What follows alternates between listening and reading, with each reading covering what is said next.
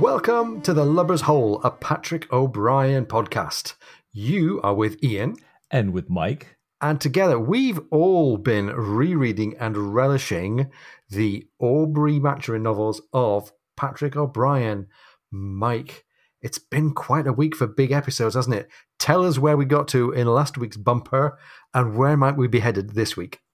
Oh, I'd be delighted, Ian. Last week in Chapter 6, we had Jack and Stephen attending a party at Queenie's. And at that party, Canning offered Jack command of a brand new privateer.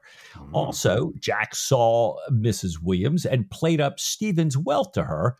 She was also very impressed by seeing the First Lord's interest in Jack. Diana greeted Stephen and Jack both very warmly, again disrupting the relationship between our two heroes. And then Diana, during the party, cut Jack off when he said he was afraid to call on her, afraid for being, that he might be arrested for debt.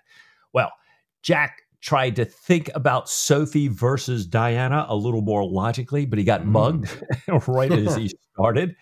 And then Jack gave up his post captain claim at the Admiralty and accepted command of the Polycrest. So that was last time. This time, Stephen finally joins Jack on the Polycrest, and we find him wondering about the relationship between him and Jack. We have the return of a dear friend. Pullings celebrates his promotion. There are multiple perils, a run-in with debt collectors, unusual sailing, more bear references, a new crew, disputes over discipline, talk of mutinies, more on authority, and the return of Admiral Harte. Oh my. Oh my. So much to go out there. So much classic Patrick O'Brien material to get stuck into. Let's start with arrangements for a dinner. Stephen is sitting writing a note to Jack saying that he's arrived in Portsmouth early in the day and would like to report aboard, but begs, meanwhile, the pleasure of Jack's company at dinner ashore. In the diary writing immediately afterwards, Stephen reflects that his signature on this note was signed, "Your affectionate, humble servant," and he sees the feeling that he has towards Jack as still being that of affection. It's affection that's brought him to Portsmouth. However, as he writes to himself in his diary, even a frigid, self-sufficing man needs something of this interchange if he is not to die in his unmechanical part. Natural philosophy, music, dead man's conversation is not enough. And having thought that deep thought about what he's getting from the relationship, he goes on to think about Jack. He believes that Jack has real affection for him. He calls it as real an affection as is consonant with his unreflecting, jovial nature. He knows that Jack's distress had moved Stephen and that had brought him here. And Stephen, that is, asks himself, how long will this affection withstand the attrition of mute daily conflict? And Mike, that phrase "mute daily conflict" was horrible. Like that's saying for real what we've sort of suspected has been happening between Jack and Stephen for a couple of chapters now. His kindness for me will not prevent him from pursuing Diana, and what he does not wish to see, he will not see. And he examines this apparent kind of doublethink on the part of Jack. Doesn't believe that Jack is consciously a hypocrite, but what Stephen describes as the quod volunt credere applies with particular force to him. Mike, this is a really chilling moment. The rift between Jack and Stephen that we were starting to get an idea of has reasserted itself. Both of them realizing that seeing Diana again at Queenie's party had changed their relationship, had opened up this gap, not this deeper than rivalry, this antagonism potentially between them. And from this diary entry and from some of what we heard in Jack's thinking in the previous chapter, it seems like Stephen's much more aware of this now than Jack is. The Jack who is described once again as unreflecting and jovial. This is real self-examination by Stephen, right? It is. And it's fascinating because, Stephen's always our enlightenment guy, our scientist sort of guy. And, we were talking last week about Sense and Sensibility with Jane Austen. And I think Stephen thinks that all of this is having a tremendous toll on his soul. And I would say, dare we say, on his sensibilities. This Right. usual sense, Stephen is deep in his sensibilities here. And it wouldn't be self-examination by Stephen if it didn't have a Latin quote in it.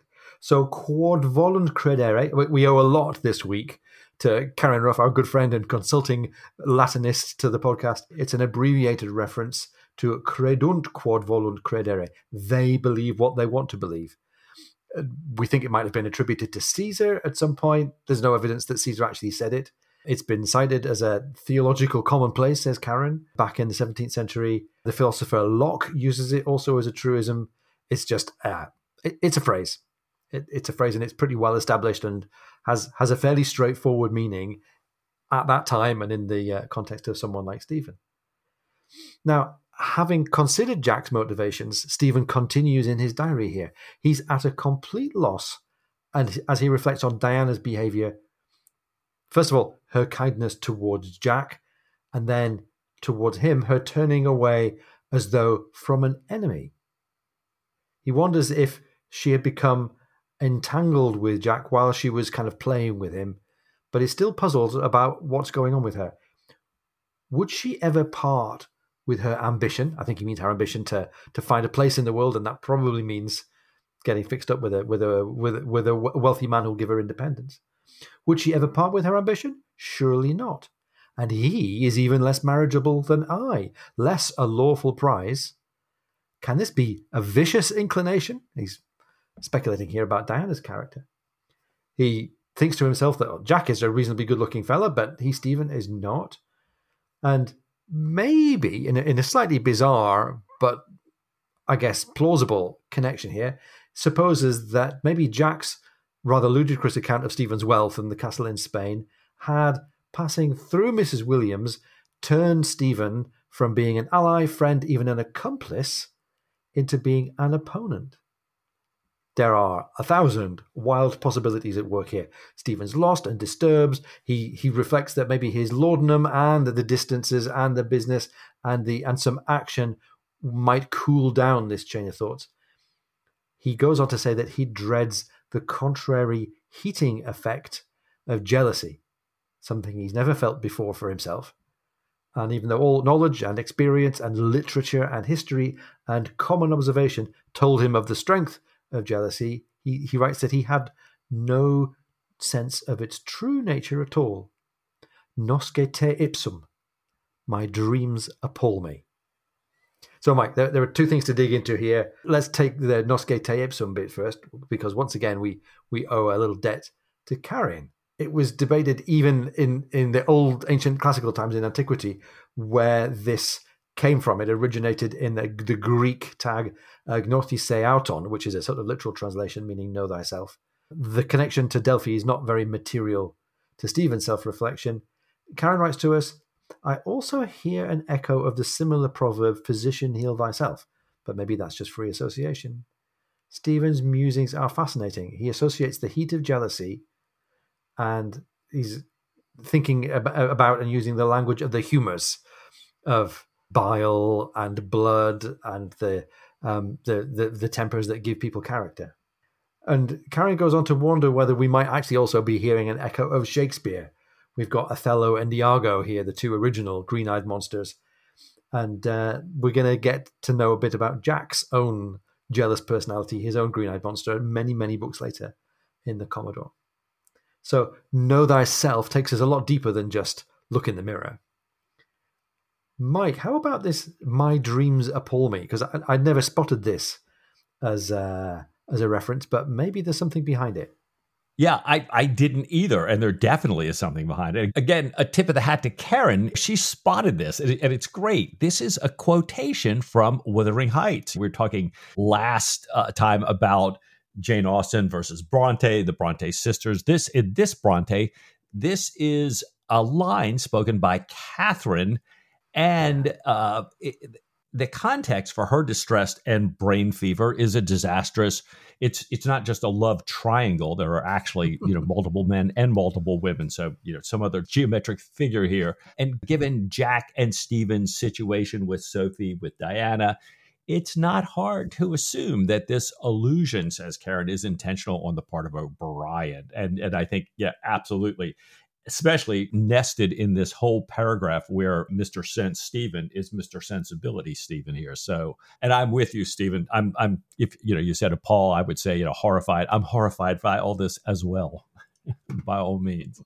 Well, we get a little momentary break here as Stephen remembers for a minute coming into coach, coming into town, stopping, looking out over the harbor. And O'Brien writes, this is Stephen, I felt a longing for the sea. It has a great cleanliness. There are moments when everything on land seems to me torturous, dark, and squalid, though to be sure, squalor is not lacking aboard a man of war. And having thought for this brief pause about, it'll all be better at sea a little bit, and we'll hear this throughout the chapter here. Stephen returns to his thinking about how much Jack's comments to Mrs. Williams may have increased her kind of idea of both Jack and Stephen's worth. And he thinks, if Jack's estate was clear, I don't think Mrs. Williams would object to Jack, and neither would Sophie. So, there might still be this match here. But he thinks Sophie, and O'Brien writes, would wither away an old maid rather than disobey her mother, marry without her consent. No, Gretna Green. And Ian, we're going to come back to you on Gretna Green because you know this one much better than I do there. Well, Stephen thinks of Sophie as, in his words, one of those rare creatures in whom principle does not do away with humor. And he remembers, all these times that he's seen her quiet and privately jolly. And O'Brien emphasizes this word, jolly. And Stephen thinks, that's a great rarity in women, including Diana. So very fascinating. Then, another thing that kind of iced my heart a little bit, Stephen says that he would be very sorry to see Sophie take the habit of unhappiness that is, in his word, is coming on her fast. And I thought, oh, no good. But put unhappiness to one side. Ian, Gretna Green. Well, it's funny. It's a name known to loads of us Brits who might remember it as the place where people would, maybe in tradition or at least in kind of fantasy land, when you're young and you want to get married and your parents won't let you. Back in the days when that was a legal thing in English law, people used to run away up north, just a few hundred yards over the border at Gretna Green in Scotland. I think in Dumfries in Galloway, but I can't remember exactly which county in Scotland. There is Gretna Green, and that's the nearest place to the border with England that you can get to and get married without your parents' permission. So it's the kind of Las Vegas wedding chapel of 18th century England. Nice. And, for those of you who don't have fond memories of being deeply in love in England, years ago at 16, you could always consult Dean King's Sea of Words. And he actually also explains this, but not nearly as well.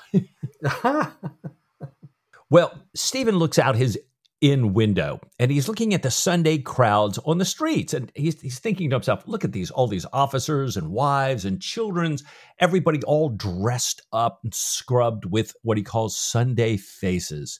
And as he's thinking about this, a waiter says, hey, there's a lieutenant here to see you. And Stephen says, well, show him up. And it sounds like a bull is coming up the stairs. And then Pulling's face appears, lighting up the room with his happiness and his new blue coat, saying that his commission has come in the mail. He's been made at last. And Stephen wishes him joy. And he wonders, gosh, can this guy contain any more joy? To the point where he says, Tom, you've been drinking. And he's glad to hear that Tom is only drunk with what Stephen calls present happiness. So Stephen says, long may it last. And exactly. Stephen keeps saying, Lieutenant Pullings, and Pullings is just more delighted every time he hears his word associated with lieutenant. Now, Tom says that Parker, the first lieutenant on the Polycrest, had said the same thing. You're happy now, long may it last. And Pullings calls Parker a gray old toad, but then, thinks, I'm not being very kind. I can understand how someone would grow sour if they'd been a lieutenant for 35 years without ever getting their own ship. So a little insight into Mr. Parker here. Yeah. Stephen offers Pullings a drink, and Pullings gladly accepts, but he says, can I take the liberty of toasting Captain Aubrey? My dear love to him, and may he have all his heart desires. Without him, I should never have got my step. And I'm thinking to myself, Stephen's thinking, yeah, I don't want Jack to have all his heart desires or some other part of him. Maybe, yeah, get what your heart desires, but not the rest. And then Pullings, having toasted Jack, remembers, oh my gosh, I came here to deliver the captain's reply to Stephen's note saying, yep, he'd love to have dinner with you at 3:00. And Stephen invites Tom to join them, but he says, no, he can't. He's going to go out there short of men, and he's going to try to press some sailors from an Indiaman that's coming through. But he's sure that the captain will enjoy dinner because the captain has been working like night and day to get the ship ready. And Tom says that he has only seen him with a bit of bread and cold beef in his hand the entire time since Tom arrived. So Tom's out the door. Yeah, off he goes as quickly as he came with all of that kind of joy and effusion. He's gone again. Stephen watches him head off, reflects on the fact that he's off to press more men. And we've been hearing a bit about the petty barbarity of pressing the crew and getting the ship refitted. And he thinks to himself, devotion is a fine thing, a moving thing to see. But who's going to pay for that amiable young man's zeal? What blows, oaths, moral violence, brutalities? And we've had this nice contrast here between the civilized, law-abiding people of the town who are going about their business, and how, as we look out the window, we see the whores and we see the drunkenness. The town shows a different face when the sailors show up, which is a nice little counterpoint to Stephen saying, life is so much better when we're away at sea. Right. Now, as he's looking out of the window here, he sees Jack walking down the street, and Jack is being followed by two burly fellas. And we were all remembering, I guess, just last chapter that Jack was tiptoeing about London, dodging dates with Diana Villiers because of his fear that he might get caught for debt. And maybe this is catching up with him again here. Apparently, these two fellas, one of them in particular, the one with the broken nose, had tried to come aboard the ship, but the crew had stopped him. And because there are two of them, he's now reflecting that perhaps the broken nose guy is trying to put the other one in turn onto Jack's trail. It's Sunday, which means that today Jack can't be touched. He can go about his business. So they're going to have this big feast. And Stephen takes Jack into the dining room now and tells him what he's ordered them. And hearing this bill of fare and getting indoors and getting back with Stephen, Jack's face goes from an unhealthy grey to a rosy glow. What a good host you are, Stephen, he's saying. You've ordered everything that Jack needs most, but can't hardly name himself. And Jack says, this is much better, in turn, than the wretched dinner that I invited you to in Mahon. And he remembers that the people there had been ignorant of Jack calls what was his sort of Spanish. And this, of course, was Jack's bad Spanish, speaking to folks who speak Catalan. So that was a double misunderstanding. Stephen assures Jack that early meal in Mahon was, in fact, a nice meal, and they're both now looking forward with some anticipation to this great feast for Pullings.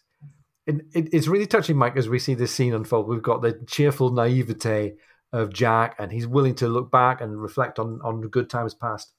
And Stephen, for his part, I think sees it a bit more dispassionately, but meanwhile, he still is Jack's friend, and he knows him well and wants to look after him. Yeah. Well, over tea, Jack tells Stephen all about the Polycrest. And this is because Stephen has said, Jack, tell me about your ship, tell me. And so again, I think this is more Stephen, like, let me look after my friend here. Jack says, well, she's like a floating shore battery. She's got 24 32-pounder carronades.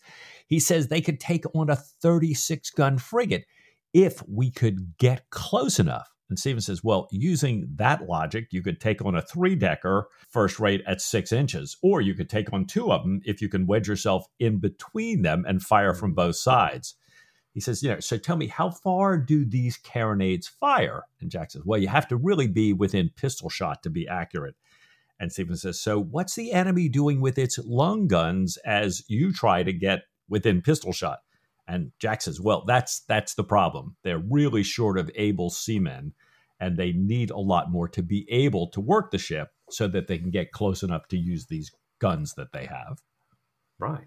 And we had this tricky trade-off in the previous chapter aboard the Lord Nelson. Their weight of metal in the broadside and number of men to fight the ship.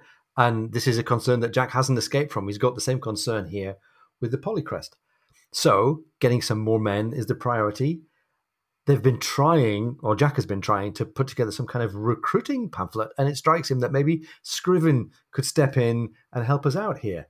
And Jack is meanwhile conveniently nodded off by the fire as Stephen's talking, and he's woken up again. Are you sure that you're taking the utmost caution not to get taken by bailiffs? Asks Stephen. Jack says, yes, I'm refusing appointments, I'm turning down invitations.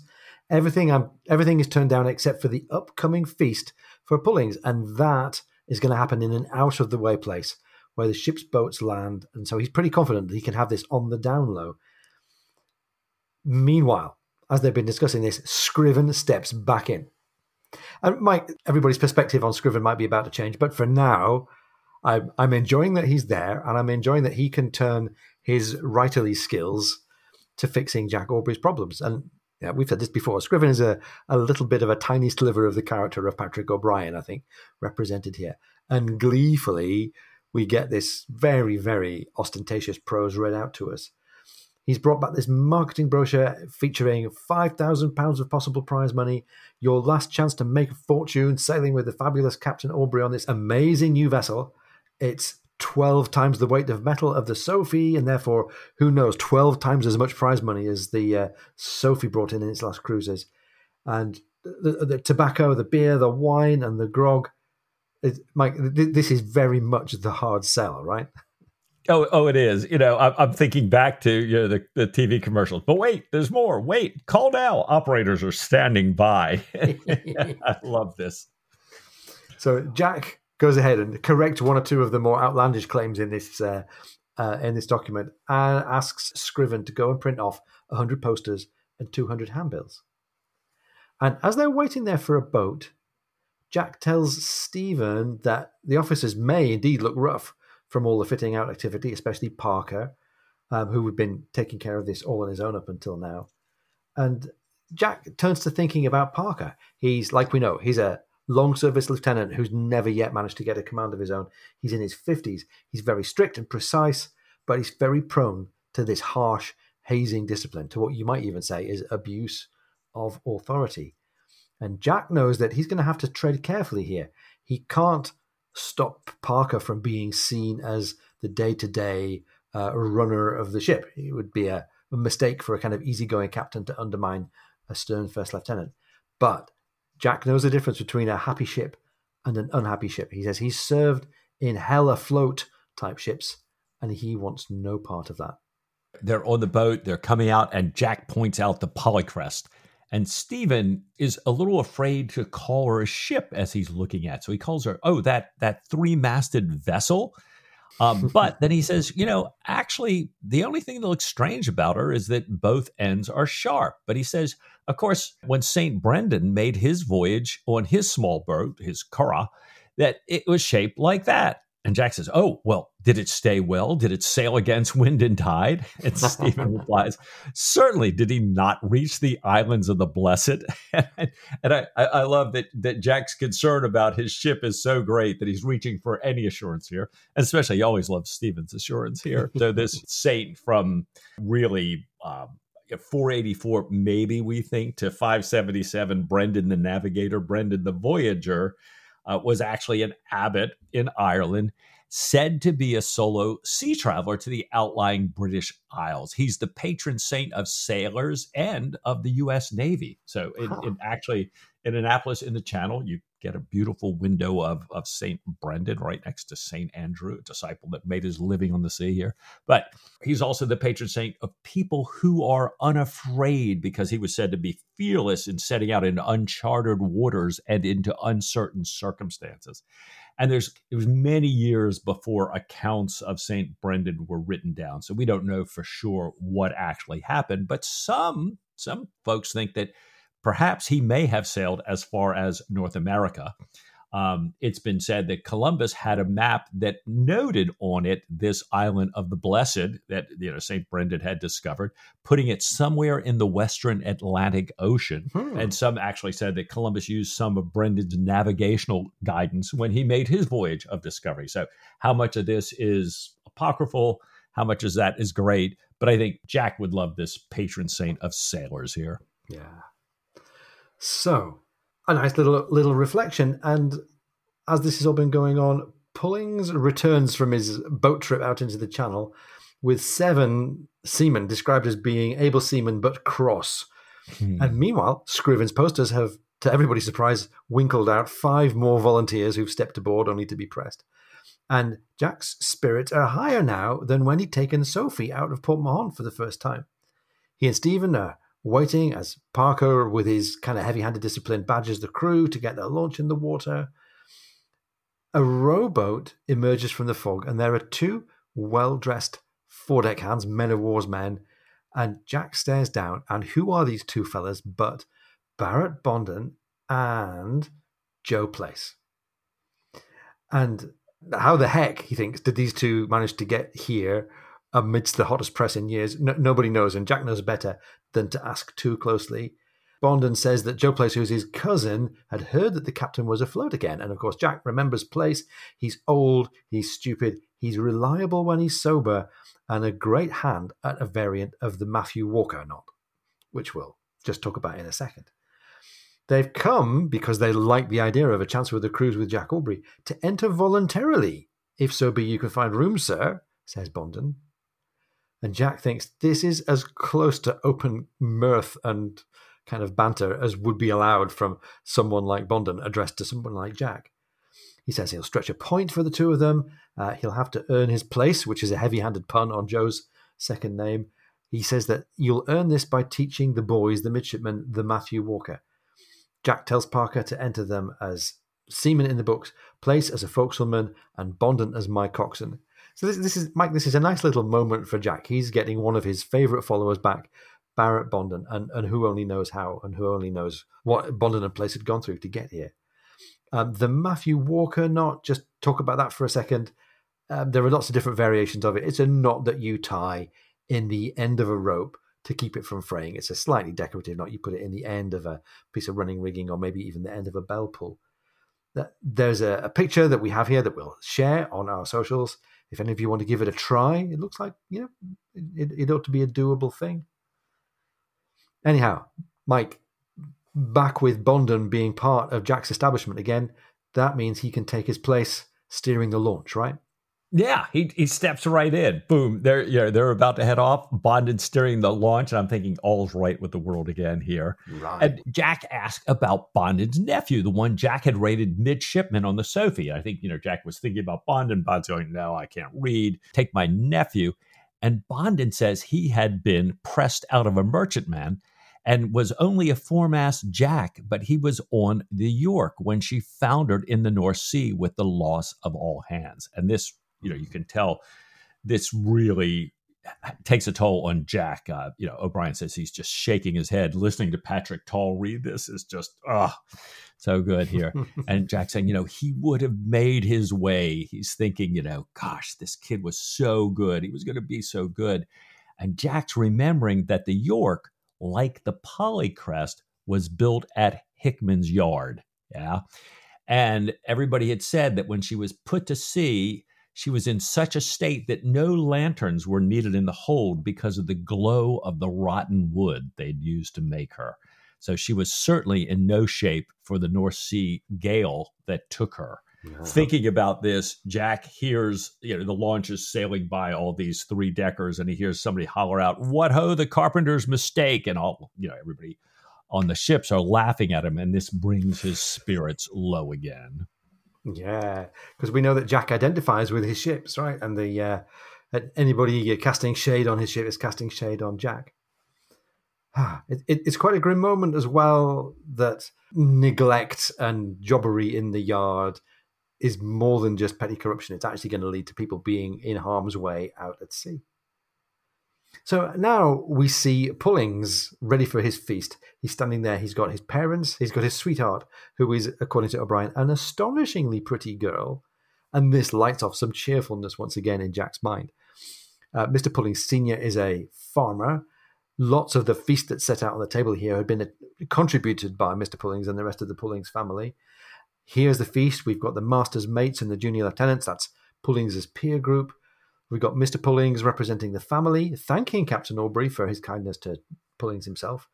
And the food and drink flow, and Jack is enjoying the conversation. He's listening to Mrs. Pullings talk about her anxiety about her son Tom was running away to sea with nothing but the clothes he was wearing.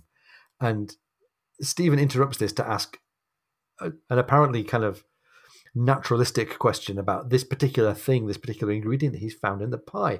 It's clearly a truffle, a princely truffle.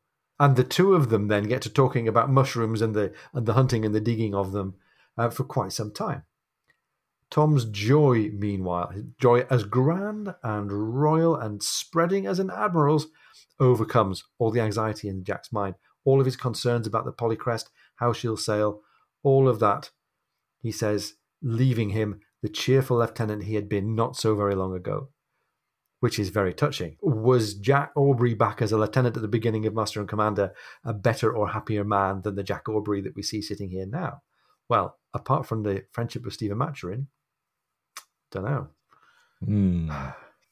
And it is nice. I mean, Jack doesn't often get much introspection or self-knowledge, but he's kind of seeing himself in the men gathered around this table, the relatively junior officers around this table.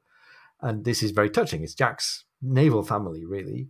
So they toast the king, they toast Lord Nelson, they toast wives and sweethearts, may they never meet, and they toast Tom's girlfriend who's there, and everyone joins in a chorus of everyone's favorite sea song. I'm not going to say sea shanty, sea song, Spanish ladies. Let's have a listen to a little bit of Spanish ladies and listen out for the ranting and the roaring. Farewell and adieu to you Spanish ladies, farewell and adieu to you ladies of Spain, for we've received orders to sail for old England. We hope in a short time to see us again. We'll rant and we'll roar like true British sailors, we'll rant and we'll roar all on the salt seas, until we strike soundings in the channel of old England. From Ushant to Scilly 'tis 35 leagues.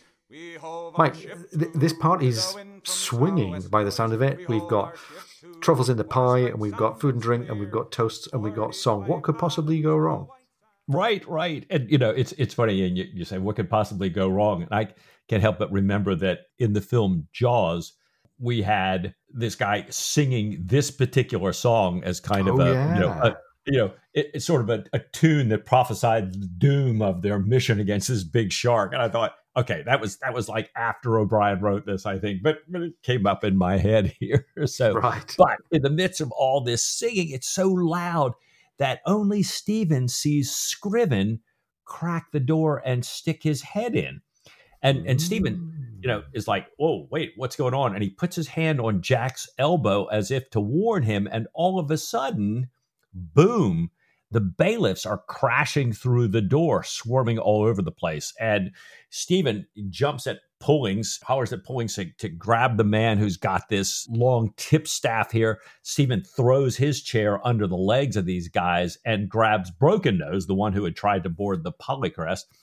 Jack jumps up to a window and is going to jump out of this first floor window as this whole melee is kind of surging towards him across the floor there.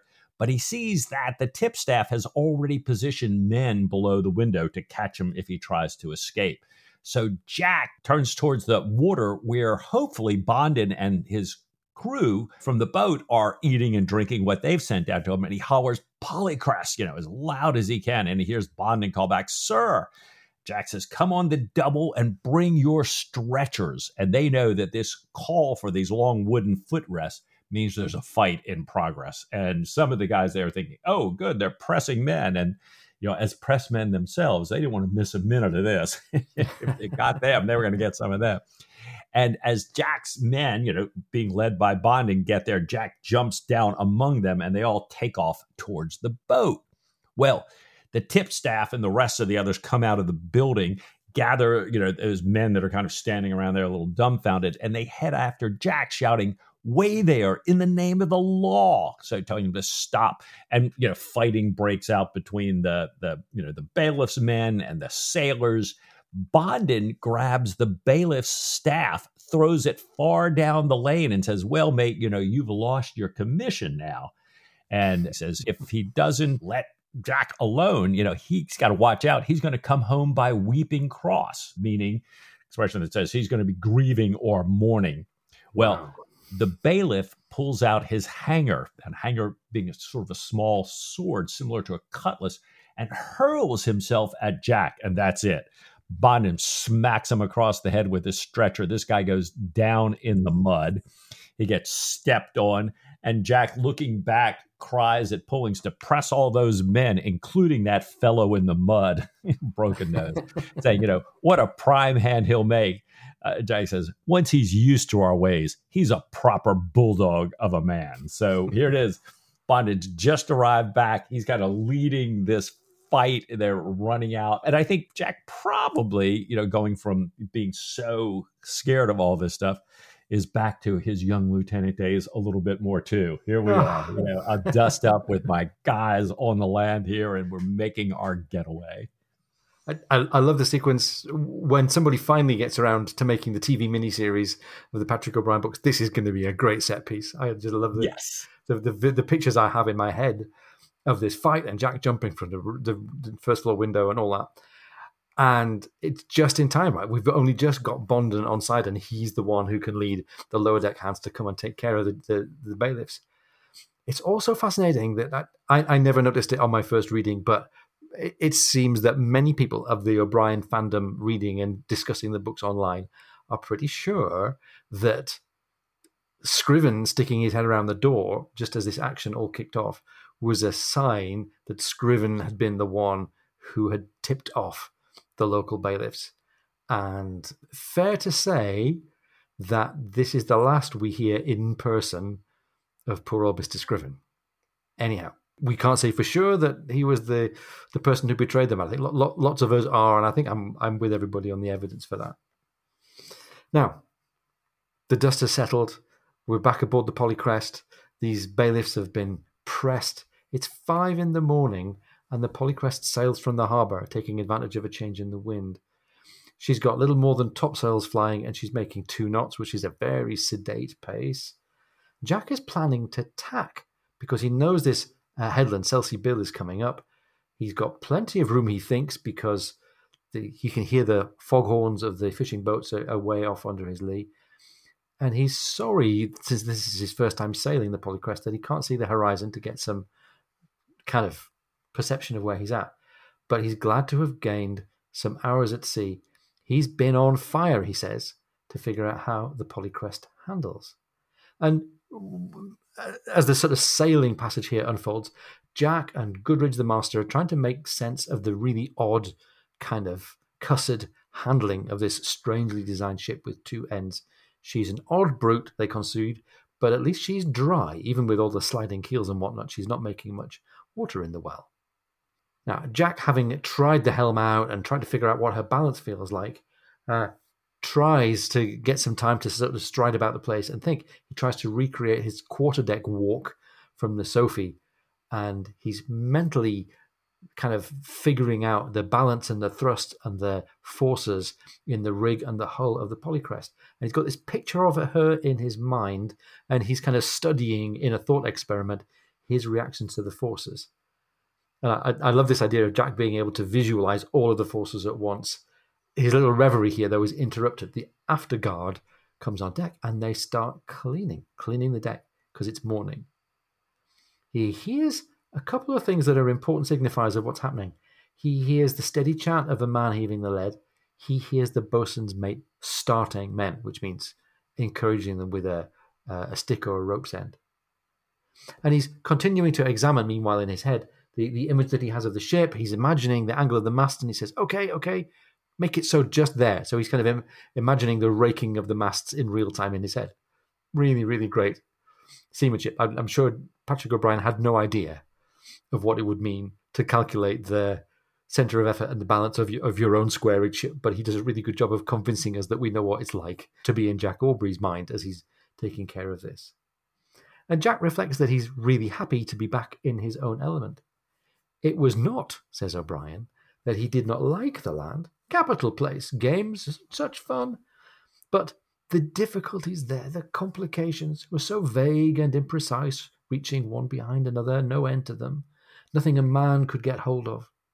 Here, although life was complex enough in all conscience, he could at least attempt to cope with anything that turned up. Life at sea had the great advantage that, something was amiss. And before we get into what's amiss, Mike, I just could say I love the writing here. I love being in Jack's point of view, and I love the contrast with being ashore earlier on. We had like the respectable town which becomes a den of squalor when the seamen are there. The seamen, on the other hand, become a bit more innocent and a bit more easily, at peace with themselves when they are away from land and at home at sea.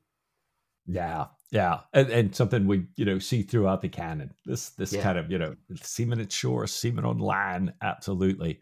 Well, and I love this idea, we've heard before, and I'm trying to remember if it was mentioned in Master and Commander, probably, of Jack, kind of being asleep, but still knowing somehow intuitively what's going on around him. And now it seems like this, in the middle of this deep thought experiment, he knows it.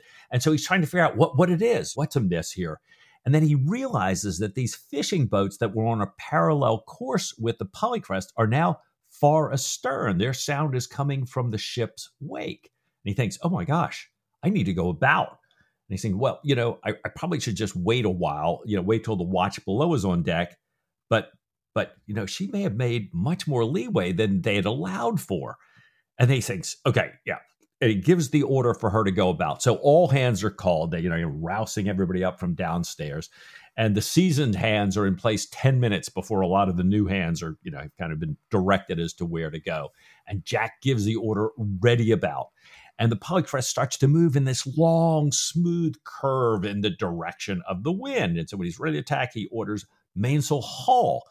And then Jack realizes, wait a minute, out in the darkness, the sounds that he's been hearing are the breakers on Selsey Bill. So, oh my gosh, the ship has made 2 or 3 times the leeway that he and the master had kind of reckoned for. And now he sees she's going to miss stays. And if she can't stay, she has to wear. But that requires much more leeway than they have. And Jack's mind is starting to run through the alternatives. Do I try to tack again? Do I wear and risk it? But I can always, drop the anchor if there's not room. But oh my gosh, that's going to waste so much time. Or box hauler. But wait, can I do that with this crew? And I love this. I can just see this, in kind of the more recent Sherlock Holmes episodes, in British television, watching Sherlock's mind go and stuff like that. I'm sort of thinking Jack doing the same thing here. But then there's a fascinating little thing going on at the same time. Right. Speculating in his corner of his mind about how this might all be seen, about the potential injustices lying in wait for him. A small corner of his mind, says the text, called out shrilly against the injustice of missing stays. Unknown in such conditions, monstrous, a malignancy designed to make him late on his station, to allow Harte to call him unofficer-like, no seaman, a dawdling sybarite, a slow arse. And it's this bad view of him in the mind of the Admiral that's the real peril. He's not so much worried about going aground, he's worried about how is it going to look? How's his career and his profile in the Navy going to be affected? But, he says, a consciousness of having misjudged things and the likelihood of an ugly, unanswerable rebuke from a man he despised. So, this is what's really weighing on Jack's mind. The seamanship part he can take care of. What's uncertain and bugging him about the future is how's it all going to go with Admiral Harte. He hears the splash of the lead. The bottom is getting shallower. They're getting closer and closer to running out of water. He gives orders to box haul her. And box hauling is basically heading up into wind, letting the ship go backwards and then using the rudder to get the ship's head round onto the new course. It's a sort of slow-ish version of a handbrake turn, if you like.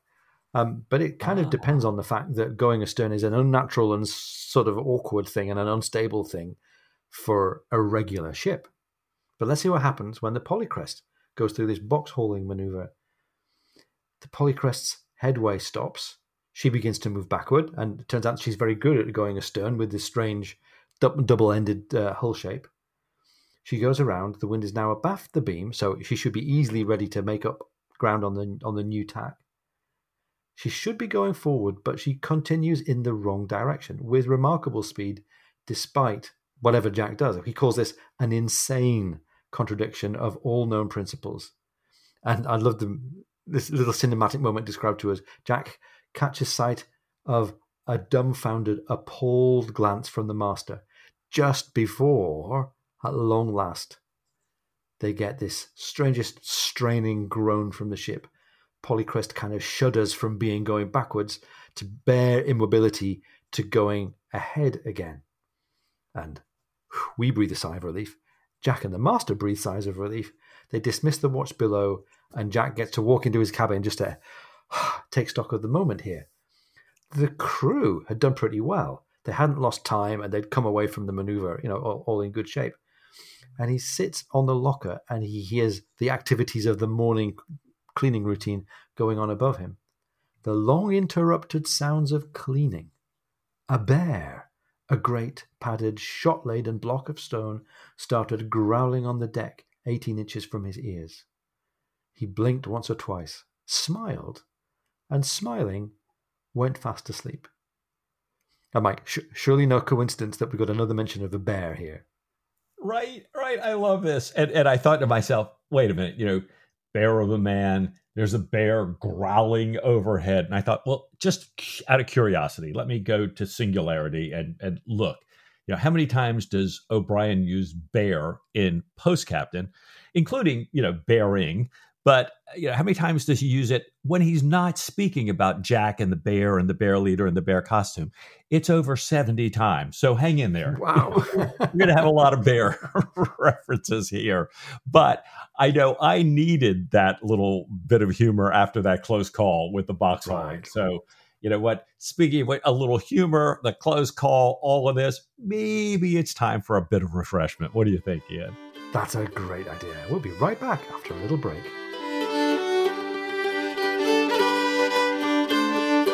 If you're enjoying the podcast, please come and join our supporters on Patreon. Go to patreon.com/lubbershole.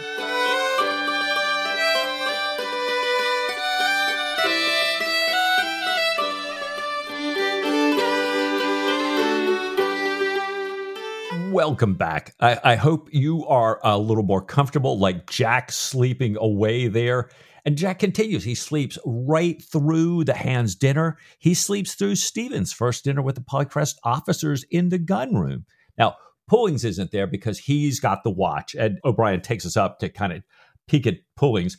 He says that Pullings is trying to imitate Captain Aubrey's pacing on the quarterdeck, but he has to remember to look stern every now and then, like a right Tartar, in spite of his bubbling happiness, O'Brien writes here. So I'm loving this view. And back in the gunroom, we find that Parker, the first lieutenant's sitting at the head of the gunroom table with this disapproving look on his face. And this is Stephen looking around. MacDonald, a black-haired Scottish lieutenant of Marines. Scottish officer of Marines. Love that. Always need one of that. Maybe missing a German flute, but I'm sure there's time for that. That's right. Well put here. Said this Scottish officer's face is so full of smallpox scores, it's hard to tell what his expression is. Huh. Mr. Jones, the purser, is next, but at the sight of his food being brought out, he runs from the table with a watery belch, so Stephen doesn't get to suss him out much. And finally, there's the master sitting there. Now, Stephen, this is his first time with them together. He's got a lot on his mind. He's silent at first. But because Stephen is silent, his messmates, knowing that the surgeon is the captain's particular friend, are also quiet as well. So we've got this first gunroom dinner, not quite like some of the gunroom dinners we see throughout the canon. But that changes a little bit once Stephen's gotten some food down in him and his appetite gets quelled a bit. Yeah, and he gets to start an interesting conversation running. It's not always guaranteed that Stephen Maturin can kick up an interesting conversation in the gunroom, but he manages it this time. He asks then about the function of the curious sloping metal-lined cylinder in front of where his storeroom is. And the master, Goodridge, explains how this cylinder seems to be a combustion chamber for a kind of rocket or even a mortar shell. The inventor of this rocket had apparently come to his sticky end in a test firing of the device, sticking his head inside to check on an apparently dud shell. And this is reflected on Sadly, and Parker and the others decry the whole idea of this kind of innovation. This will never catch on in the traditional Navy. And Mr. Goodridge says, well, it might have been better then if the whole ship had gone to the bottom. He's never seen, he says, a cranker, more unworthy craft. He's never seen one that makes more leeway than a common raft, despite having a sharp floor and sliding keels. She gripes like a man-trap, he says, and Mrs. stays in the mill pond. It's clearly a reference to the tacking episode that they've just had. She reminds me, he says, of Mrs. Goodrich. Whatever you do is wrong. Okay, there's a bit of chauvinism going on there. Well done, fella. Right. He says, it's the Lord's blessing that we have a right seaman in command. He's talking about Jack. If Jack hadn't box holder, something he, the master, wouldn't have tried with this crew, there's no telling what would have happened. Even the Archangel Gabriel can't do anything, though, if it comes on to blow. The channel's not broad enough. There's no sea room available anywhere in the channel that'll help a slovenly ship like the Polycrest. The craft needs, he says, the Southern Ocean at its widest point, if you're going to talk about sea room. And by the way, we've got yet another reference here to a poorly built ship being lost in a storm, very similar to the fate of Bond's nephew aboard the York, although the York didn't have the design weirdness that the Polycrest has here. And just as we're beginning to doubt the steadfastness of Polycrest as a conveyance, Mike, the weather starts to kick in. It does. It does. You know, they're talking about this, and the Polycrest hits this huge roll, sends the bread plate flying over the gunroom table, and flings a midshipman into Jack's cabin, who's come to report that the wind has shifted, and now we know. And Jack's looking at this mouse-like child. He's stiff in his best uniform, has a dirk by his side, looks like he's actually slept in the uniform. And Jack asks his name. Jack, couldn't remember. He just met him, I think, the once, and he says Parslow. And Jack says, oh, right, the commissioner's protege, a naval widow's son. And Jack says, well, what's that big lint-covered wound on your face? And little Parslow is so proud. He says, I was shaving, sir, when a big wave came in. Jack says, well, why don't you take that down and show that to the doctor? And please tell him with the captain's compliment to come have tea. And then Jack says, well, why are you in your number one rig? And he says, well, the other midshipman told him he should wear it as an example to his men, since this was his first ever day at sea. And Jack's going, they're practicing upon him here. They are. Okay. Glad you did it. Now, I want you to go put on your foul weather clothes. Do you have some? And then Jack starts running down. Did they ask you to do this? Did they, and he's like, okay. So he's running through all the hazing stuff. And he's thinking about what he may be subject to. And so he's about to tell him to have Babington help him with the foul weather clothing, so he gets it on right. And then he remembers what he thinks to himself as Babington's inhuman barbarity to new mids. And so he tells Parslow to tell Babington with the captain's compliments to show Parslow how to put on his foul weather gear. In other words, all right, this little kid's under my protection. Let's do this right. Come on, Babington. Yeah. And it's still another little lever for Jack using authority. And in this case, for a benign reason, but he can't trust the midshipman's berth to do something without putting his own name behind it. Anyway, back up on deck. There's rain, sleet, and spray. We've got this really nasty, short, choppy sea. The Polycrest, despite all of the earlier worries, is holding her ground, holding her course, but she's shipping a fair amount of water. Jack orders another reef to be taken in the topsail, and out go the orders. There's cursing from the boatswain's men in the dirty weather, and Jack sees an experienced foremast hand miss his footing. And Parker gives this order, apparently it's a fairly common order, that the last man off the yard gets started with the rope's end. And Jack knows that the first man on will always be the last one off. And this is normally one of the braver, more resourceful hands. And the punishment here only serves to discourage willing hands. It doesn't actually do anything to speed up the slow coaches. No one, he says, needs to waste their strength beating each other. But Jack can't say anything in public at the present time because he can't undermine what authority Parker currently has. This little occasion is broken up by the sighting of a sail. There are 3 ships coming directly in the Polycrest wake. And Mike, our hearts beat a little bit faster for a moment here because we've had privateers and we've had enemy warships and we've had friendly warships all already in this book. But we learned that the first of these ships on the horizon is a British ship. She's the Amethyst. And with all the Polycrest's leeway, they're soon looking back at these people at an angle, and the angle opens up with enormous speed. The third ship of this little squadron is Hennage Dundas's ship, the Franchise. Hennage Dundas is Jack's old friend. He's 5 years junior, or he was, as a lieutenant, but Hennage has got his step now.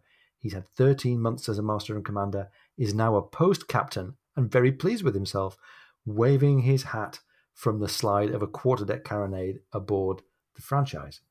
Jack raises his hat in turn, and up goes a hoist, saying Psalms 147:10.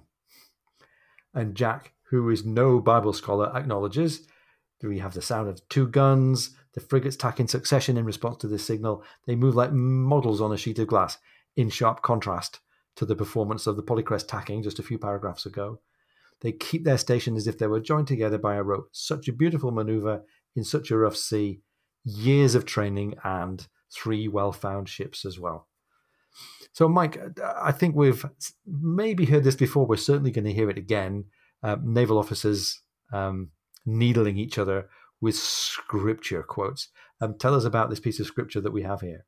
Yeah, Psalms 147:10. So the verse itself, and I think this is King James. I should double check myself. His pleasure is not in the strength of the horse, nor his delight in the legs of the warrior. So I think this is Hennage, both consoling Jack for, if you will, his poor horse, the Polycrest, as well as kind of poking a little fun at Jack, going, "Oh my gosh, what a poor horse you have." Luckily, God's not worried about that, And not the first time, and certainly not the last, that we'll have ships set up and described in some way as horses, as the mount for their rider. Yeah. Right. Well, as the ships speed away, Jack tells Parker to get the topgallant mast down on deck and then wear. And Parker begs Jack's pardon with an anxious poke of his head. And I'm wondering, Parker not understand how to do this or why to do this, or did he not hear him? But Jack walks away. He sees a dark bird just over top of the water with his legs dangling.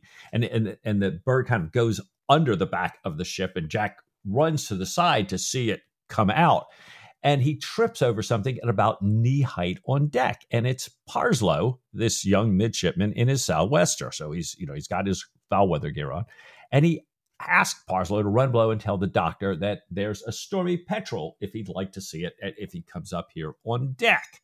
Stephen does, and he realizes after a close look that it's not a stormy petrel, it's actually a very rare cousin to it. And Stephen thinks to himself, kind of looking around, if rarity and the force of the storm are in direct proportion, he says, then we are in for a most prodigious hurricane. But thinks to himself, you know what? I'm not going to mention it. However, Jack's got enough on his brain right now.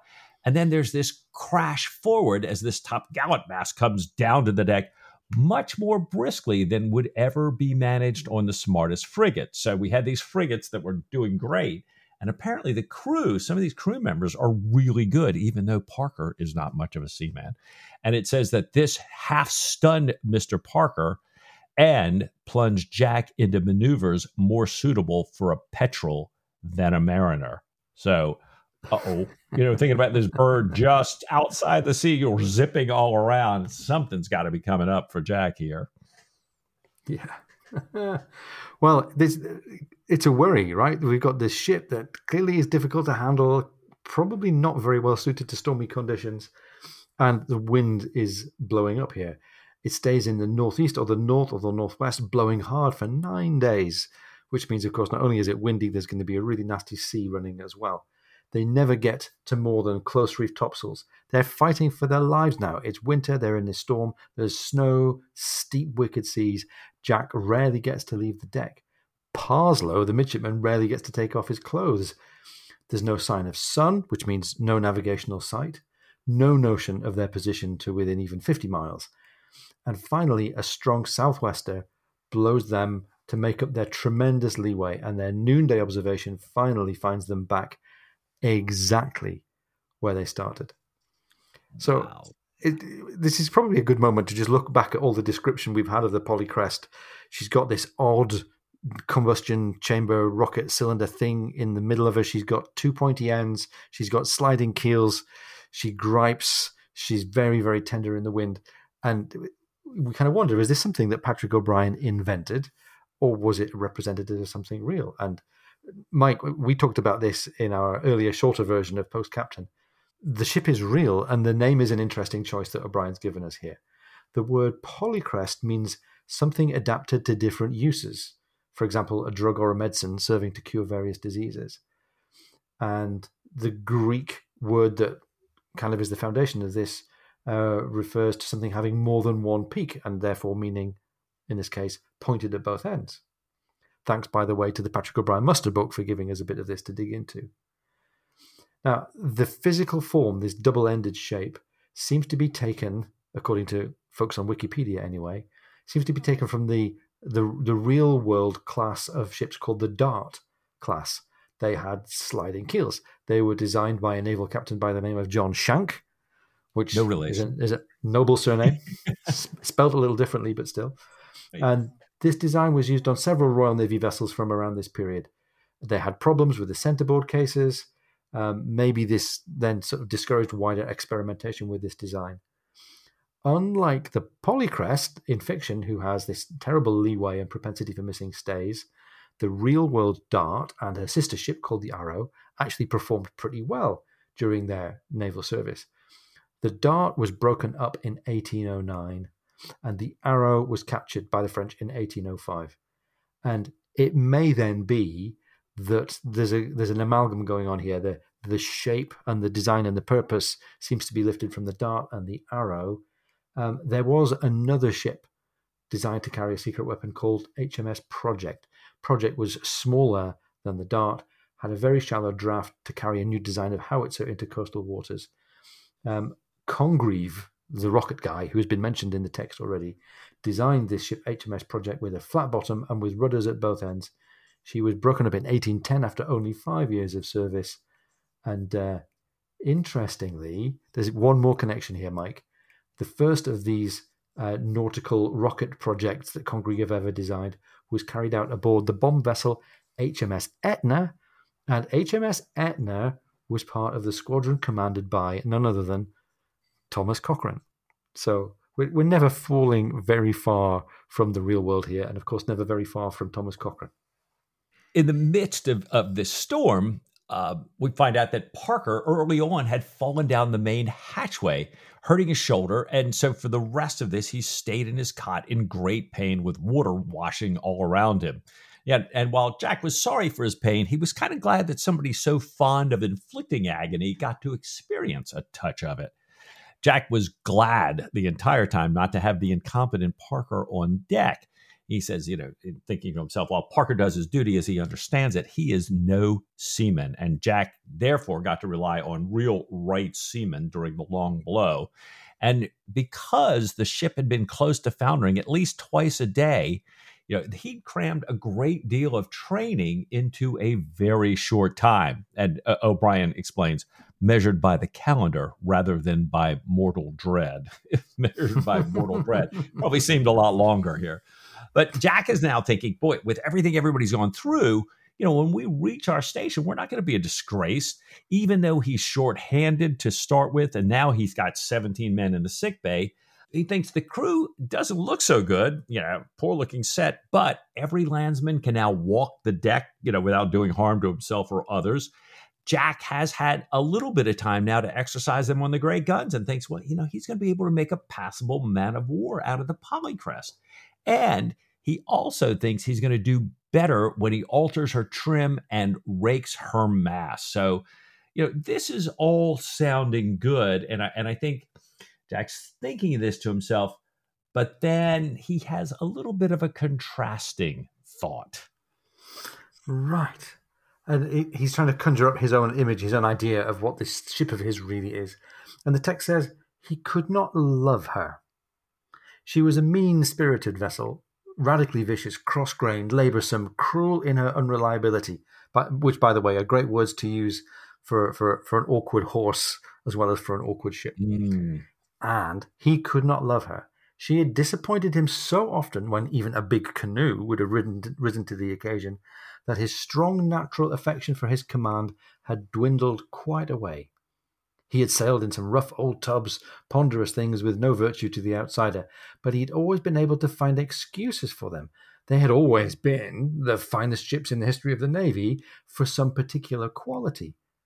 And this had never happened to him before. The feeling was so strange, the disloyalty so uncomfortable, that it was some time before he could acknowledge it. And when he did, he was pacing the quarterdeck after his solitary dinner at the time, it gave him such uneasiness of mind that he turned to the midshipman of the watch, who was clinging motionless to a stanchion, and said, "Mr. Parslow, you will find the doctor in the sick bay." "Find him yourself," said Parslow. And Mike, this is a little bit of a turning point here. Parslow was the cute one who was being hazed by the other midshipmen. What's going on here? Find him yourself? Right. And I'm thinking, all right, I gotta get back to what's up with Parslow, but I'm thinking to myself too, Jack, who could find nothing to love about this ship for the first time ever, that doesn't bode well. Oh my gosh, I'm thinking about in the movie when, somebody says about the surprise being old, and Jack comes to her defense so beautifully about, she's not old. But here it is, Parslow. And Jack wonders, I wonder if I really heard this, but he sees the looks on the faces of the men all around, and he knows, oh yeah, I must have. But Parslow makes no doubt about it. He continues on. "I'll tell you what it is, Goldilocks," he says, closing one eye. "Don't you try to come it high over me, for I've a spirit that won't brook it. Find him yourself." And Jack calls for Parslow's hammock and the bosun's mate, telling the mate to tie Parslow to the gun in Jack's cabin. Parslow finally lets go of the stanchion, and that's, that used to be our idea of, am I really too drunk? Well, if you can lay in the gutter without holding on to the curb, you're not too drunk, right? So he lets go of the stanchion and says he'll dirk any man who tries to lay a hand on him. He is, after all, an officer, he tells them. Well, the quarterdeck hears a startled cry, terrible oaths, and then the thump of a rope's end coming from Jack's cabin. And Parslow comes out sobbing bitterly, being led by the hand. And I thought, oh my God, here's Jack holding this guy by the hand, bringing him back out. Jack orders him lashed into his hammock and stops the midshipman's berth's grog. So maybe this is just tyranny. Maybe this is like Parslow has to tolerate the hazing and the brutality here. But just for a second, we get to hear both sides of this kind of human story. Jack explains to Stephen that the first time the blackguards in the midshipman's berth are not up to their knees in water and can enjoy their watch below, they could think of nothing better, he says, than to get a youngster drunk and send him up on deck. So Jack, has stopped their grog. Because that's the real cause of this problem for little Parslow. Stephen says, well, you could go further. You could stop the entire ship's grog. And he goes on to talk about how many men come under his care, having hurt themselves while going aloft drunk or going about the ship whilst they're drunk, doing things they could easily do when they're sober. Why don't we, he says, go and secretly pour all the rum away? And Jack goes, no, thank you. I'd rather have them drunk now and then and willing to do their duty the rest of the time than have a mutiny. And he goes on to hint to Stephen about how difficult, hateful it is to think about men that you work with every day breaking up, no longer happy, divided into camps, rolling cannonballs on the deck at night to let you know they are unhappy, maybe hoping to catch an officer's legs. And a foreshadowing here. We've had foreshadowings of shipwreck, and now we've got foreshadowings of mutiny. This is all making you and me and Jack fans and Stephen fans, and maybe Polycrest fans, if there are any out there, feel a little bit uneasy, Mike. Well, it does. And it gets worse. Here's all this, talk of this. And Stephen says, well, generally, I'm in favor of mutinies. After all, these men, right? I know, right? I'm thinking, oh my gosh, seriously? Really? Are we going here? You can think it, but you shouldn't say it. Right. Men are taken from their homes, their chosen occupations, confined in unhealthy conditions, subjected to the tyranny of the boatswain's mates, exposed to unimaginable perils, and defrauded of their meager food, pay, and allowances, of everything except, Stephen says, and O'Brien writes, this sacred rum of yours. Stephen says, well, I would have joined the mutineers at Spithead. I was astonished by their moderation. And Jack, I'm astonished by Jack's moderation. Jack replies, Pray, Stephen, do not speak like this, nattering about the service. It makes me so very low. I know things are not perfect, but I cannot reform the world and run a man of war. In any case, be candid and think of the Sophie. Think of any happy ship. Well, all right, Jack, well done. Yeah. And Stephen's not going to let go of this. I mean, even by Stephen's standards, he's being a bit cross-grained and not really listening for what's happening with his friend here. He keeps going. He says there are a few happy ships, but that all depends on the whim, on the digestion, on virtue of one or two men, he says, and that is iniquitous. Iniquitous. I am opposed to authority, that egg of misery and oppression. I am opposed to it largely for what it does to those who exercise it, which is a direct fling at Jack. Jack says, well, authority's done me no good. I haven't sought and profited much by authority. Today I've been savaged by a midshipman and harassed by my own surgeon. And he's clearly trying to kind of pull Stephen up a little bit here and strike a bit of a light note. Why don't we have a drink and then have some music? And Mike, I love this next piece about the bolt, not only because now that you step back and look at it, it's a really nice juxtaposition. A ship, Jack argues, is held together by the loyalty and the submission, in a way, of the crew, and by the authority of ideally a wise and non-tyrannical fighting captain. And that's what holds the ship together spiritually. What holds the ship together physically are these bolts. And he shows Stephen what he calls a robber bolt, which is a short, solid copper cylinder with a great nut on the end. And he explains to Stephen that the best bolts holding the whole ship together are copper from end to end. But corrupt builders would chop out the middle of the bolt, basically hammer the two ends from opposite sides into the planking so it looks like the bolt is there. But the whole thing is fake. It's a sham, and it erodes and corrodes away so that the ship will just drop to pieces in a storm. And without authority, I think he's arguing, or O'Brien's letting him argue, without authority, the ship is as much in danger as if it were held together by these robber bolts. And I think Stephen is genuinely set back by this explanation. He says, how did you find out about this? And Jack, it turns out, has suspected it from the start, seeing how well off all the dockyard workers were. He had wanted to take her out to see what she could do, so that he might still have time to get her back ashore and fixed if she needed it. Although, Mike, that does sound like a gamble, given what we know about the vagaries of being at sea, and given what we know as well about the command authority of Admiral Harte. But there you go. Maybe it's another good argument in support of Stephen's stance on mutinies. Who knows? Right. I thought the same thing. And it was really chilling to me, when they were talking about this, that Jack was saying, you don't know when you're first leaving. And sometimes you never know because, and I'm thinking back to that York incident, these guys get lost in a storm. And if there are no witnesses, nobody can say, oh, this was due to shoddy construction. It's just a ship lost in a storm. But Jack then changes the subject again. And he asks Stephen about Parker's injuries. And he kind of tries to lead the witness a little bit. He suggests that I'm sure Parker won't be fit for duty for quite some time. Maybe he should be laid up on shore. Maybe he should take the waters. And Stephen says, no, he's doing fine on Dr. Ramos's thin water gruel, and he may come on deck tomorrow. And Jack is like, no. And so he looks wistfully into Stephen's face, and he says, no sick ticket, no long leave. Wouldn't the waters also help his deafness? But O'Brien tells us, in his duty as a medical man, Dr. Matron would not budge for man, God, or beast. And he was, as O'Brien writes, beyond the reach of reason or even friendship. So, ouch. There's a little plant going in here. There's a plant that Jack is clearly mistaken, albeit in a fairly kind of low-key way. He is mistaken in his effort to undermine Parker's authority by saying, "Oh, maybe he's sick. Maybe he should go ashore. Maybe he doesn't belong in the post that he's in." Watch out for that plant and the payoff that might be coming in a chapter or two. Meanwhile, Stephen picks up the fiddle that he sees. This is not Jack's Amati. This is a cheaper fiddle, a seagoing fiddle that he's picked up at a pawn shop. He admires the tone of this old violin.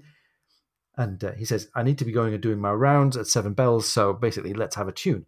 1, 2, 3, he cried, tapping his foot, and the cabin was filled with the opening movement of Boccherini's Corelli Sonata. By the way, no idea. Can't find any reference to a sonata written by Boccherini in name of Corelli. Seems to be one of those O'Brien fanciful music moments here. Anyhow, this sonata, a glorious texture of sound, the violin sending up brilliant jets through the cello's involutions. They soared up and away from the grind of pumps, the tireless barking, the problems of command. Up, the one answering the other, separating, twining, rising into their native air. And beautiful writing, Mike, and it's such a relief, having had all this awkwardness and foreboding, that at least this part of their friendship, the musical side of it, is still helping them both. Yeah. I think whenever things get really bad here, I've got to have a little Boccherini on in the background here. Yeah. Oh, love that. Well, the scene changes abruptly, and we don't often dig in, but O'Brien says, on a pale, wintry morning. And we know whenever he's starting to describe that scenery, it means something here. They're in the Downs, and the Admiral is making the Polycrest number. And Jack goes over in the waiting gig in his best coat. He knew this was coming. He passes a large number of ships, large ships, the Royal Navy ships, and looks back at 142 sail of merchant ships from the West Indies, Turkey, Guinea, and the India trade, waiting to be convoyed when the wind changes. Everybody's kind of waiting for a favorable wind, and they're all going to be escorted up. Well, Jack goes up the 74-gun Cumberland's side, the flagship there, greets her captain, and is shown into Admiral Harte's cabin. He looks at him, and Harte, Jack thinks, has aged shockingly since Jack last saw him, and he thinks his look of falsity seems to have grown more pronounced. So we no love lost between these two. Well, Harte puts in a customary immediate dig here. "So there you are at last," he says. "You must have really dawdled coming up the channel. Expected you 3 tides ago," he says, upon his honor. And I love O'Brien's line here. "Admiral Harte's honor and Jack's dawdling were much on a par, and Jack only bowed." Well Jack does not take the bait here. And O'Brien writes that Harte continues with what O'Brien calls an awkward assumption of familiarity and good fellowship. O'Brien explains that money is Harte's nearest approach to joy, his ruling passion, and that Harte had watched Jack put 10,000 pounds into his admiral's pocket in Mahan, where, of course, as heading the port there, Harte had no share of that. But now, as Jack's admiral, Harte wants to conciliate Jack's goodwill and wants that profit for himself. So he's thinking, might not like this guy, but he could make me a lot of money. Yeah. And going back to the ship, Jack doesn't get it. He can't understand Harte's drift. It makes him uneasy. There was no open hostility, which he expected, and the Polycrest is not going down with this convoy. And I assume, we remember the First World War was saying you got to get up there right away. And I think Jack's thinking, all these ships are waiting to be convoyed here. But he is to spend time in the Downs helping man the squadron and harass the invasion flotilla, which is, as they write in quotes, over the way. Yeah. And from the Downs, it's going to be, 25, 30 miles away that there is the French coast. And at the time, there was a widespread fear that Napoleon was going to send in an invasion in barges. So, getting back to his ship, Jack senses something else that's out of tune. We were already not sure about where Harte is sitting with his attitudes to Jack here. But something's not right aboard the Polycrest either. Parker comes into the cabin to report a serious breach of discipline. And his report is that when Stephen came on deck that morning, he had seen a man with a marlin spike sewn into his mouth, running away from a boatswain's mate who was beating him. And seeing blood from the man's mouth, Stephen had stepped up, taken out a lancet, cut the spike free, and thrown it into the sea. Parker was now protesting to Jack that the punishment was on his orders, it was perfectly legal, and that Maturin had attacked him, Parker, verbally with extreme ferocity, questioning his courage and his fitness to command. Parker says that he knew the captain would soon return and understood the doctor was the captain's friend, so he did not take decided measures, which I think, according to the letter of shipboard law, he would have been entitled to do.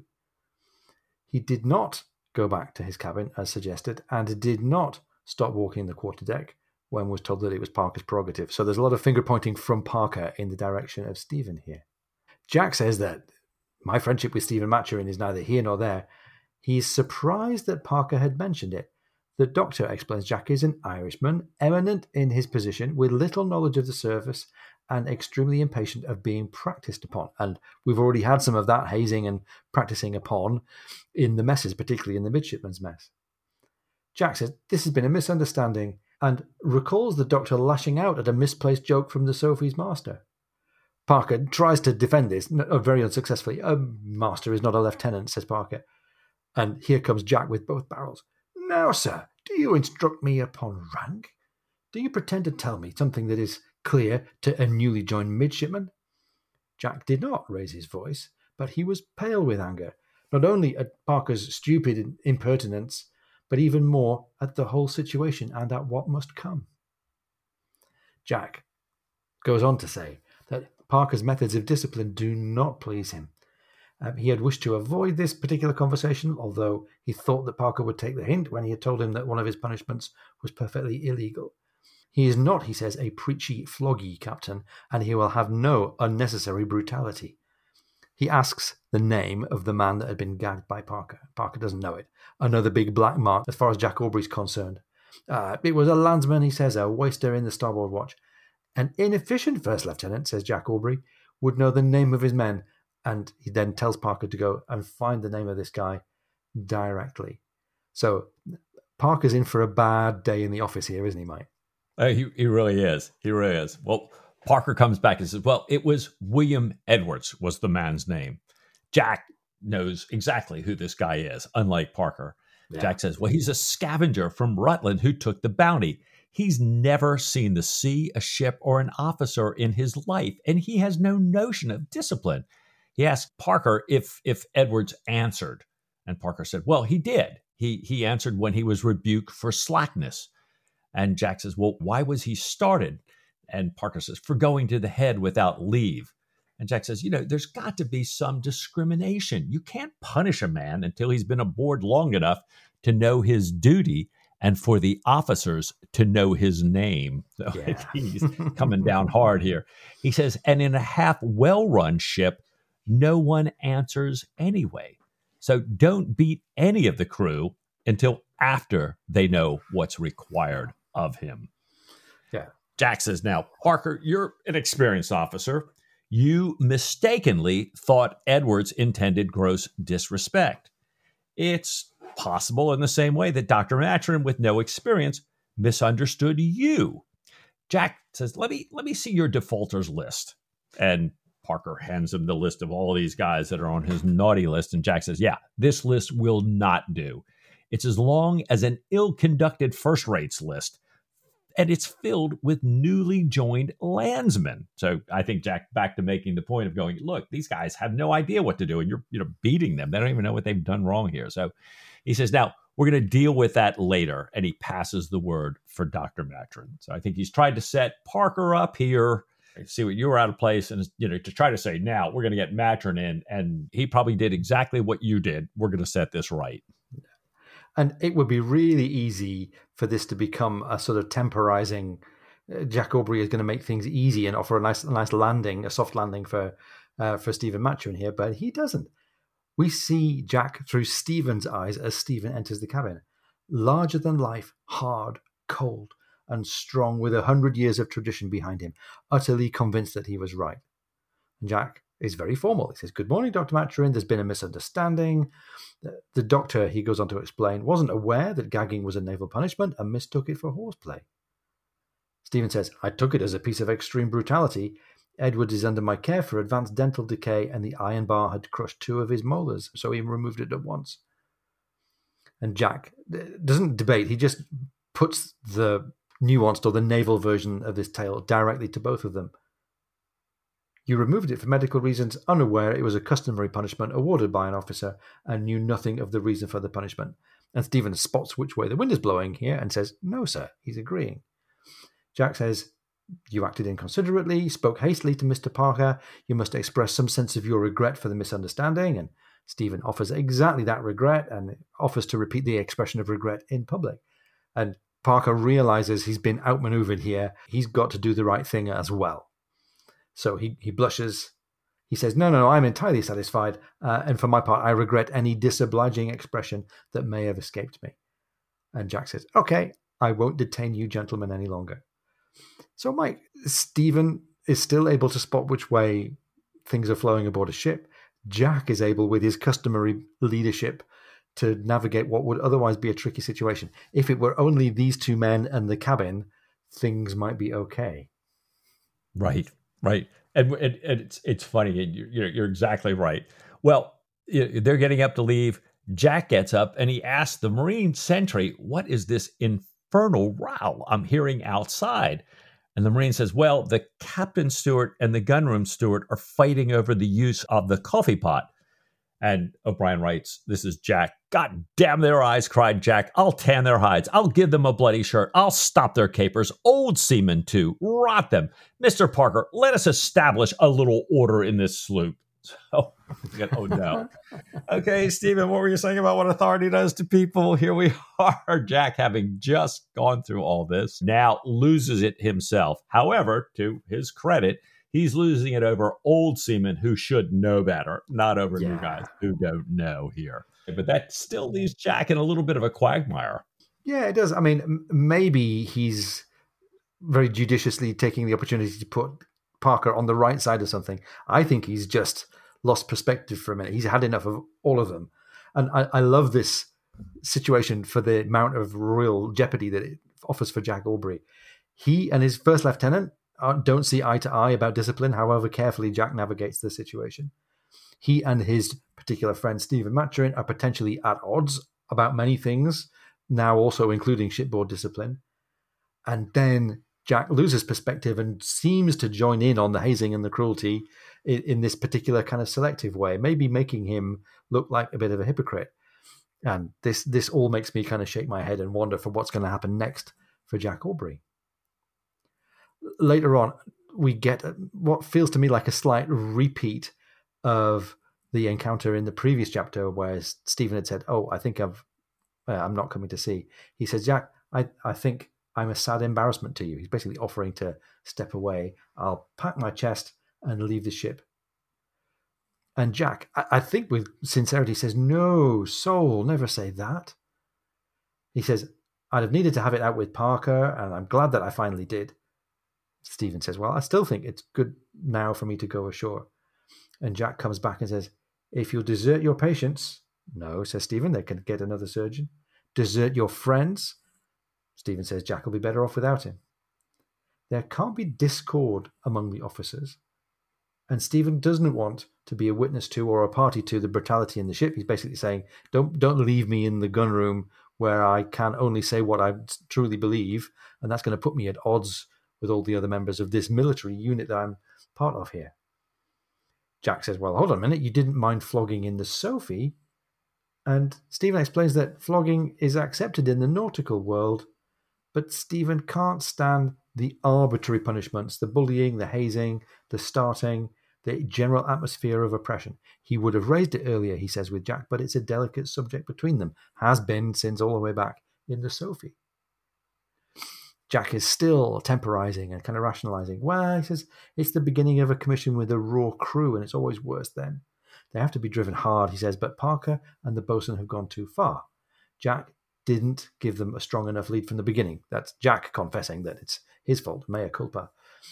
it's going to be different going forward. And Mike, this just sounds like a couple in a relationship going, I can change. It's going to be different from now on, which is sweet but agonizing. Stephen is not having any of it. He says, these men, he's referring to Parker and everybody else who's doing this starting, these men are dropsical with authority and permanently deranged. He must go. And Jack has his final turn of the cards to play here. I say you shall not, said Jack with a smile. I say I shall.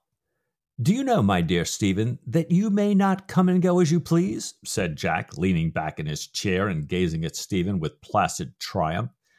Do you know that you're under martial law? And he tells Stephen that, if you leave, I'm going to mark you as having run, and I'm going to have you brought back in irons and most severely punished. O'Brien goes on, what do you say to a flogging through the fleet, huh? You have no notion of the powers of a captain of a man of war. He is dropsical with authority, if you like. He, the captain, is. It's like, oh my gosh, you think these guys are bad? You're dealing with the captain here. And this kind of pauses Stephen for a minute here. I'm kind of wondering where Stephen's going to go about this, being threatened with flogging around the fleet. I can kind of see Stephen going ballistic, but he doesn't exactly. Must I not go ashore? No, of course you must not, and that's the end to it. You must make your bed and lie on it. A little baby Aubreyism on the down low there. And Jack goes on and tells Stephen about his interview with this scrub Harte. And afterward, Stephen says, if then, as I understand you, we are to spend some time in this place, you will have no objection to granting me some days' leave of absence. Apart from all other considerations, I must get my dement and my compound fracture of the femur ashore.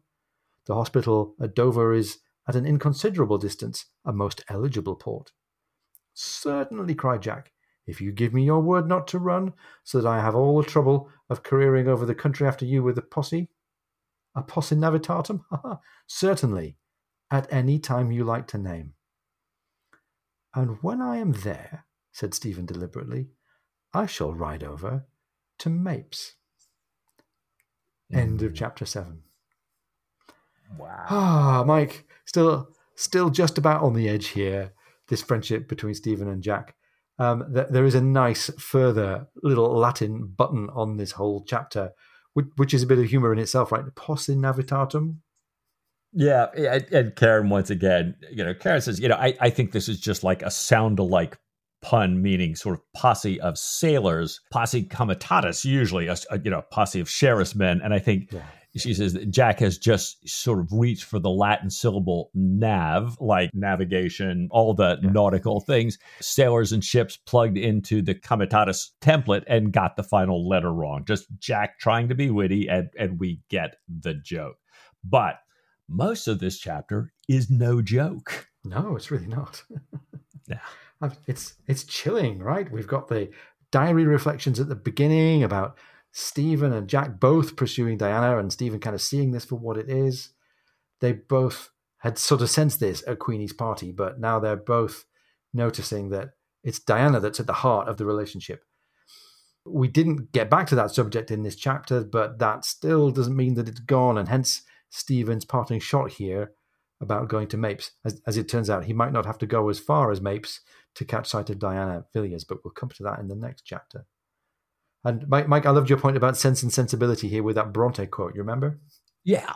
And Karen, again, hats off to you that we've had this Sense and Sensibility thing going on with Stephen, the Enlightenment guy who's always about telling Jack, you've got to weigh this thing up rationally. But here's Stephen really getting into his emotions, getting, much more of a romantic figure in some ways, both in his relationship with Jack, which is a little bit more on something, this give and take. I need to get more than I'm just giving here. But also, he's hurt by some of this. And Jack, he's thinking, you're just not seeing this. It's like the husband that's always off to work and watching sports games and stuff. And Stephen is the spouse on the other end. So it's fascinating to see him as a bit of a Bronte character here, a bit more the romantic side, the sensibility side of Stephen here. Yeah. And of course, some of what's going on with Stephen is familiar to us. Like we saw back in Master and Commander, what he knows and believes about authority and its impact on the people that carry it. all this talk of mutiny and Stephen's support for it, it's very, very depressing for Jack. And it feels very dangerous, I think, for us. Like, eventually that has to lead to some serious conflict between Jack and Stephen. If you know the movie, you're probably sitting there waiting for Jack to come up with his line about Stephen's come to the wrong shop for anarchy. I think that's going to come up in the canon, but maybe just not yet. We might be on the territory of spoilers there. Right. Oh my gosh.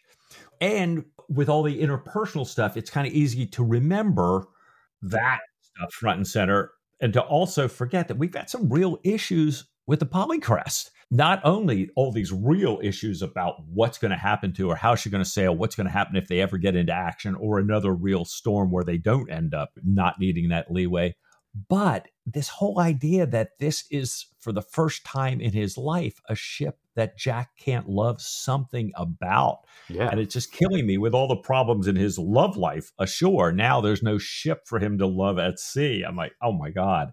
And not to mention that, Jack, hate to tell you, but your particular friend, Stephen, is not your particular friend right now, I don't think. And you're missing it all. When it comes to the object of his love. Yeah, absolutely. Right. And it's tricky with his friend. It's tricky with his crew. It's tricky with his ship. It's tricky with his boss as well, Admiral Harte. It's so far so good, but Jack feels like this is not right. You know, Harte seems to welcome me as a potential source of prizes, but none of this feels like it's very solid ground. Wonder what's next then, Mike, for Harte and the orders that he might have for the Polycrest. Yeah, me too. Because we remember when Jack first heard the First Lord talking to him about this, Jack saying, this is a guy that would love to ruin my career. Yeah. And so it's like, all right, wait a minute. Is that really? Is it okay? It's all going to be money? I don't know. But it's funny. This whole thing, Stephen starting off the chapter, writing about their relationship, Jack's treatment of Stephen at the end of the chapter, how about flogging you around the fleet, smiling over his command over Stephen, overriding Stephen's desires for Jack's desires. I think Stephen's really going, I need to get out of here. And Jack's like, oh, no, I want to have you around. It's kind of like my pet or something here. And I think Stephen's probably just a little bit pissed at this point. I keep trying to leave you. Yeah. You keep kind of either making me stay or being all miserable and I have to stay. And I note that, O'Brien says Stephen deliberately says he's going to Mapes when he's going to shore. And I'm thinking, boy, we thought the Polycrest was a peril. Maybe Harte was a bigger peril in Jack's mind. In my mind, the peril might be the peril that this relationship is in between these two guys who we love so deeply here. And we're still only in book 2. I mean, we have to keep reminding ourselves that this is really the beginning of the canon. We don't know where this is going to end up. We don't know how they're going to manage themselves. It's agony is what it is. And it's brilliant writing. And Mike, I think there's nothing else for it but to say this. What do you say next week?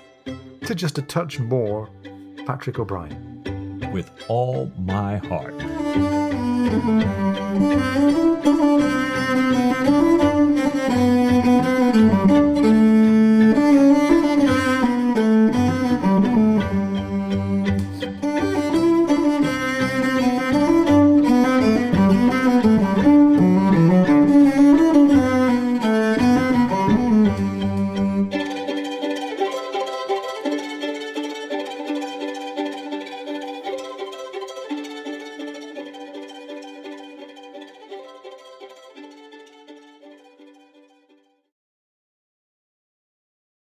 Fortune sailing with the fabulous Captain Aubrey on this amazing new vessel.